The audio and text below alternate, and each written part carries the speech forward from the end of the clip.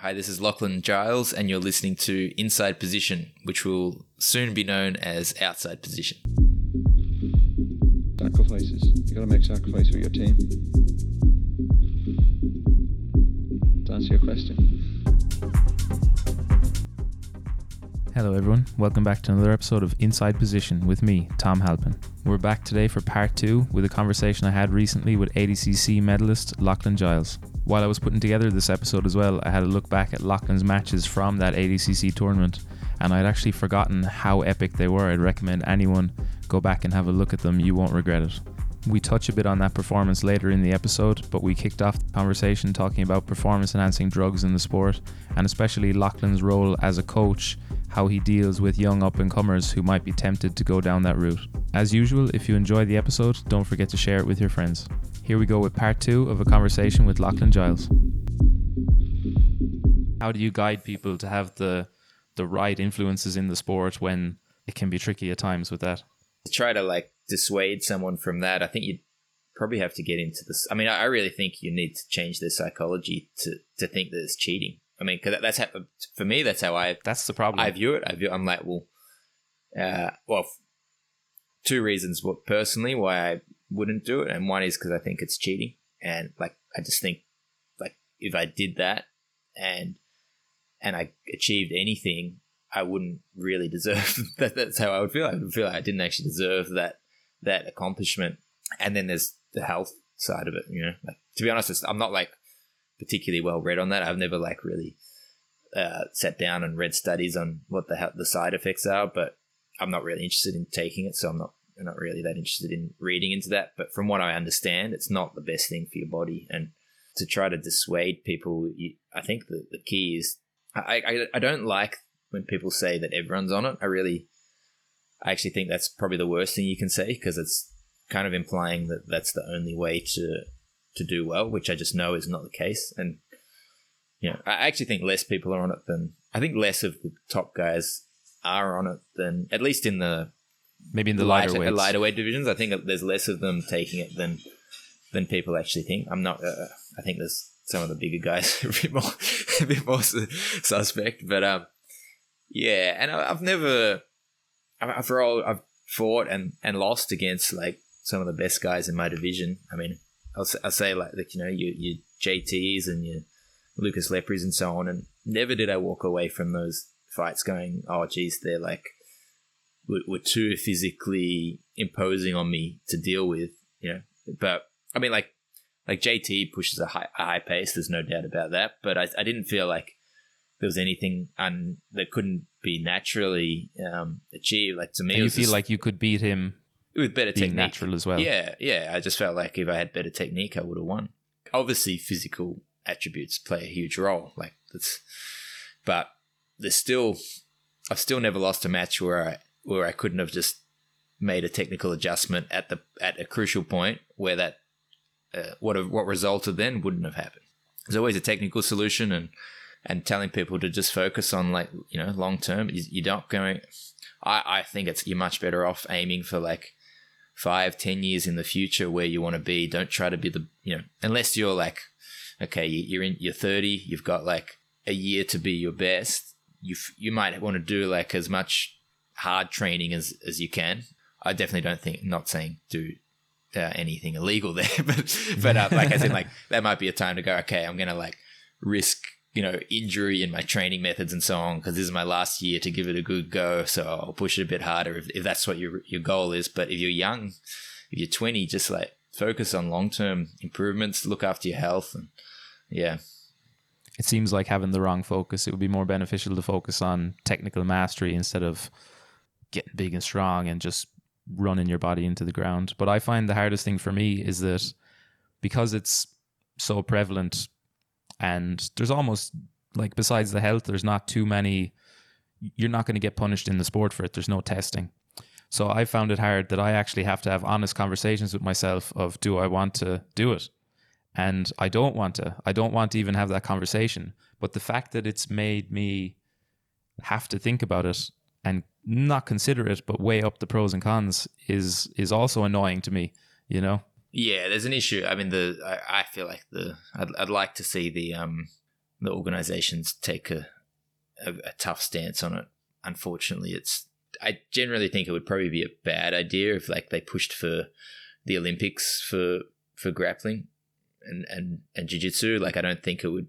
I think that'd probably change the sport too much, and it'd end up looking totally different. But the one benefit would probably be, you know, the drug testing, which obviously it wouldn't eliminate, but I think at least having like in most sports, if you get caught, you're like, you know, like you're kind of, no one likes you anymore. It's like there's a bad, you're shunned. Yeah, you're shunned from the community, and it's like, people get caught in jiu-jitsu and they're just like, you know, they're like, oh yeah, that's, you know, that's what like, they do. Of course. Yeah. It is what it is, I suppose. But then getting onto physio and injuries and rehab and those kind of things, I was wondering what influenced you to go into studying physio, and maybe some rehab tips as well that you could give to people, or general guidelines for healthy knees maybe. I got into it, I think I had a very different idea of what physiotherapy was. I think that's why I got into it. I think I had like an arm injury when I was like 15 from jiu-jitsu. I injured my elbow or something and saw a physiotherapist, and I was like, oh, seems like a good job. You work with sports people and treat sports injuries. And then I was like, I managed to do pretty well at school and got into physiotherapy course. And then I realized it's mostly treating old people with,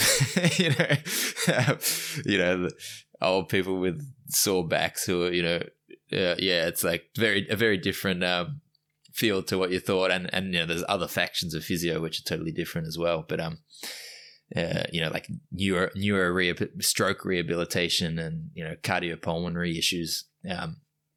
So most of the actual work there's that. But I managed to get into a private practice where you kind of see a wide range of injuries, and worked for a couple of local Australian football teams, and we call it soccer, but I guess you'd call it football team.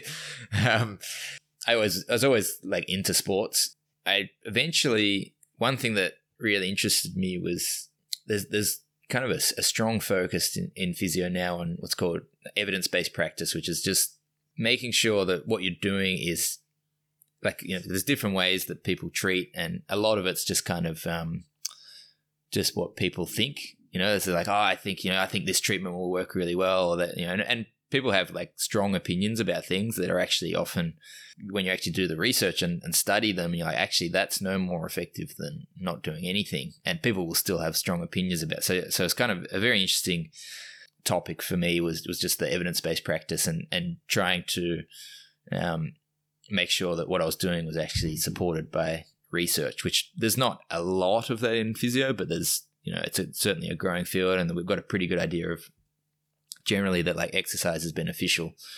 So that got me interested in actually doing some research, because I thought there wasn't enough out there, and I enjoyed that side of it. So that's when I did my PhD. I find it fascinating, but I don't love clinical work. I don't enjoy as much having someone in front of me that I have to treat. I prefer just like the theory behind it, and I find that really interesting. But in terms of tips for rehab, it's very hard to say, because it's like, or even general knee health. Yeah. The funny thing is, I've seen people. I hate when I see people wearing knee braces all the time. I get like it nearly gives me a headache. I'm just like, oh no, another bad knee. And I see people doing those blast knee slides. I've seen dozens of people injure themselves, just like not kind of taking care of it or not minding it. I don't know. So first off, in jiu-jitsu, there's probably there's a couple of major things that you could do just to make sure your knees are less likely to get injured. Be aware of positions like 50-50, and anytime your knee gets twisted with your foot turning, like kind of like the rubber guard position, your foot's coming towards your face and your knee's turning away. That can happen from rubber guard, it can happen from 50-50.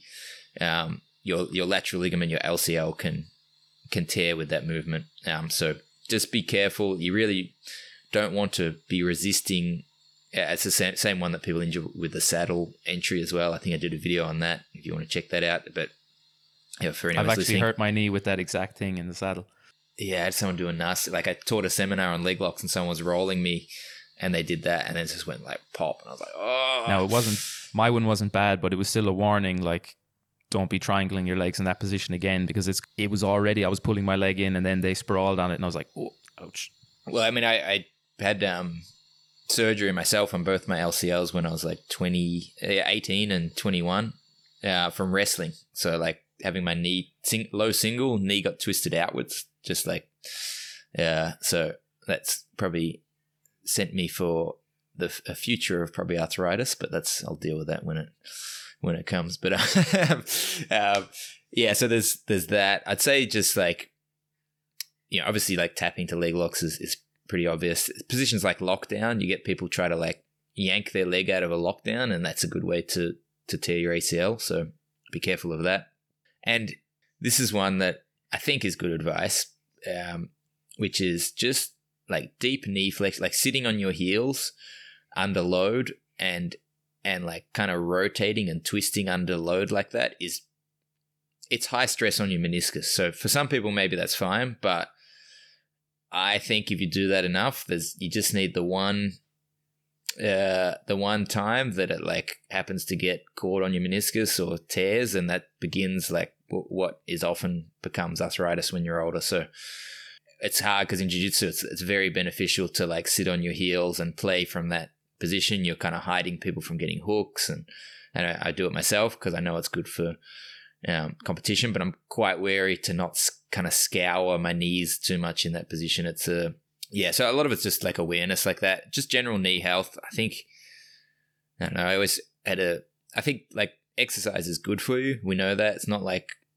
just rest makes your knees really good. Like people who rest often get just as bad knees as people who exercise. Jiu-jitsu is probably a little bit too far to the extreme on the other side. Like you're probably doing more wear and tear than is good, but I think like people who do things like cycling, just like gentle movement through range under load like that, I think that's generally quite good. So if you can, for your average knee, it's probably beneficial to add something like that in. It's almost like a superhero origin story of the guy who's training 20 years, hiding out in Australia, jiu-jitsu black belt. He has a PhD in physio, specializing in knee injuries, and then out of nowhere, medals at ADCC, takes out 3 giants. You couldn't write that stuff. You couldn't write that stuff. Like, but how was the experience at ADCC? Because I was there. You had your wife, Livia, in the corner. The crowd was really going nuts. Like the scenes were amazing. How were you feeling on the mat? Could you believe it? Did it feel? Just take me through the feelings. It was surreal. Like you've been around long. Like I've been competing for a long time at black belt, and I'd had some okay performances, but never anything like that. It was definitely like you would think if a light person was going to come through and have a performance like that, it was going to be someone who had like a Marcelo Garcia who's like been dominating their division, and then you're like, oh, I wonder how Marcelo's going to do in the open weight. So it's kind of, I think it's just like the odds of it actually happening was so low. But I think it was just a combination of luck and a strategy that kind of threw people off a bit, like I don't think I'm I'm 100% sure that I'm not the third best open weight no-gi grappler in the world. I can tell you that for sure. But on that day, I came third, so you can't take that away from me. Yeah, and that's sport as well. Why did you even end up doing the absolute? Did you know after the loss the day before that you wanted to try again the next day? Or I was leaning towards not doing it, but I was at the same time, because I think I was saying like I'd just everything was clicking in my training that last like 6 months. I was working that leg lock game, and I felt like I was rarely missing at training. When I go for the legs, it would almost always stick, and I felt like my wrestling was going all right as well. So I felt like I was rolling so well, and to have such a disappointing result. I mean, it was disappointing, but I was like, okay, but it's also Lucas Lepri. Like I wasn't exactly the favorite to go in and win that match anyway. But yeah, I felt like I had more to show. But at the same time, I was like, the open weight, they're all too big and it's probably just get injured. So I was going to just leave it, and we were just sitting at the bar, and Mo Jassim was there. And he's like, "Oh, you're going to go in the open weight?" And I was like, "Nah, I don't think so." And he's like, "Come on, you're more likely to get an invite for next time." And I was like, okay. But I was also thinking like, yeah, but if I lose, you're not going to give me an invite. But anyway, I was like, oh, okay, if I'm more likely to get an invite, like, because I think I found out like after I won the Asia trials, which was like that was like just stressful enough alone because you got one chance to get there. We only had the one trials for Asia. They cancelled the Kazakhstani one. And I found out after that, they were like, "Oh, we were going to invite you." And I was like, "Oh, okay." But that was like the last invite too. I think I was like, "Okay, like if I don't win these trials, I'm not even going to get to ADCC." So I was like, "Okay, if I can improve my chance of getting an invite for the next one, I should enter." So, but I said, but just don't give me someone big like Buchecha. Which I was glad I didn't get, but I got kind of. And how were your expectations going into that then? Like starting the absolute first match against Kynan, what's going through your mind and what are you expecting? Are you expecting that you're going to heel hook him? No, I probably thought I was going to lose, but at the same time, in some ways, it was maybe it just, maybe I was too. We can.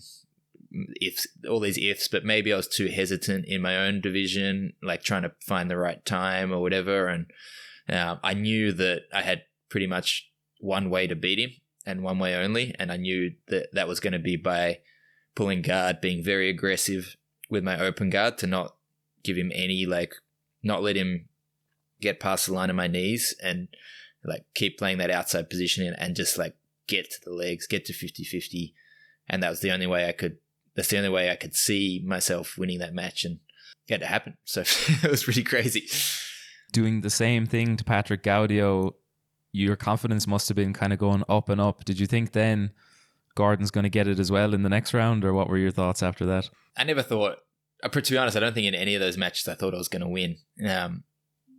Like as in if you would have said like, are you going to win? I wouldn't have been like, yeah, for sure. I just say I've got a chance, go for the legs. And it's the same with Gordon, I knew that I'd been fighting Gaudio. Like I saw that he was pretty tired he had like a very hard match beforehand. So that gave me a bit of confidence. I was like, if I push the pace, he's going to get tired. Like, obviously wanted to try and get it quick, but yeah, I thought that was promising that he was tired. Gordon, I obviously heard all the stories of how good he was in training from Craig. So I wasn't exactly going in like, oh, I'm going to, beat him. But at the same time, like I thought the stuff I'd been working on was a bit different to at least what I would expect him to have been too exposed to. So it was a great exchange in that match. Yeah. So I didn't get him, so it wasn't as good, but I thought a lot of the stuff I'd been working, like, kind of happened, and I was like, geez, okay. So like it made me quite confident in the leg exchange, but at the same time I knew that was my only, like I did like a little thing which I'd been working, which is kind of like dangling your foot where they try to take an outside heel hook, and it's like, I'm like, well, I'm not going to beat him any other way than a leg lock, so I have to take some risks and do things like this. And getting the podium by beating Muhammad Ali then in the bronze match, the crowd really went nuts. Yeah, it was How insane. was the feeling? Was it satisfaction, excitement, disbelief? Yeah. What was going through your mind with it? Probably a bit of all of those. Yeah. To be honest, it was just like, it was amazing, like kind of a lot of things coming together, but just knowing how much I'd trained over the last, not just in the lead up for that ADCC, but just like, pretty much for the last 10 years had been like a somewhat of a full-time venture with, and I'd probably come to accept that I was probably never going to be at least I was like, in my mind, I was like, I'm probably not going to be a world champion. Like that's, in all likelihood, that's not going to be the case. But to have a result like that, like just something to like solidify that. At the same time, I was quite, would have been quite happy with my career regardless of that. But just, it's just nice. It was just like a really nice thing to. That's really something that no one can take away from you, That's yeah. And I was kind of aware of how much of a freak occurrence that was as well. Like that just shouldn't happen, but it had happened, and there I was, like running around with my arms in the air, not knowing what was going on. And in the preparation for that competition for ADCC 2019, was there much work you did on like mental preparation, or do you have different routines that you go through before the competition, or would you be just more freestyle it?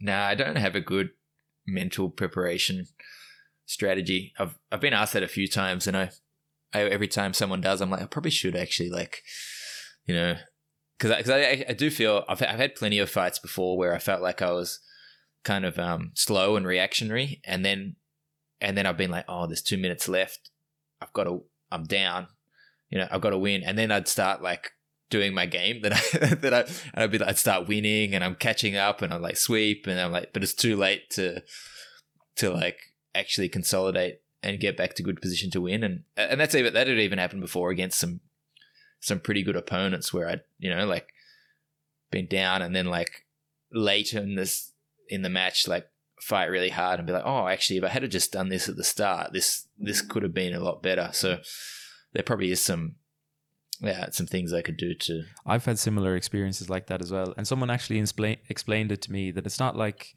that. It's mental consistency is one of the things you want, and that kind of hit home for me, that sometimes my mental state or the things I would be thinking about or my concentration levels will be up and down based on what competition. So it would be nice actually to kind of have set routines that you can kind of keep some mental consistency. So I've been working a bit on that, and hopefully for next ADCC I'll be a bit better, because the last one was mentally all over the place. So I kind of learned the lesson the hard way. It's definitely, I'd like to, I think if you think about like the open weight, maybe just by giving myself kind of that, like, okay, I've got no choice but to, like, if I'm not aggressive at like just doing this, I knew exactly what it was, and I had like, you can't let a Kainen like start to settle in on your legs and start to like pressure you, like that's just going to be disastrous. So you have to just like, go. And I think ideally I could bring that to any match I do. And so what would be some of your future goals then in regards coaching, competing, and just your future in the sport? For my personal goals would, I'll be back in ADCC 2022, I guess it is. You'll definitely be getting the invite this time. Yeah, I know, thankfully. And yeah, I want to do well in my weight division. I still don't know if people ask me if I'll do the open. I don't know. I still think it's dangerous. Yeah, like, I wonder how many injuries I've caused in people like going like, oh yeah, little guys do the open weight and they do really well and they've gone in. I want to do well in my weight division. So let's see. We've had it's been good actually. We've had Levi's been down in Melbourne, so we've had someone like my weight who's like top level. He's just getting into no-gi, but top level grappler, and it's just awesome.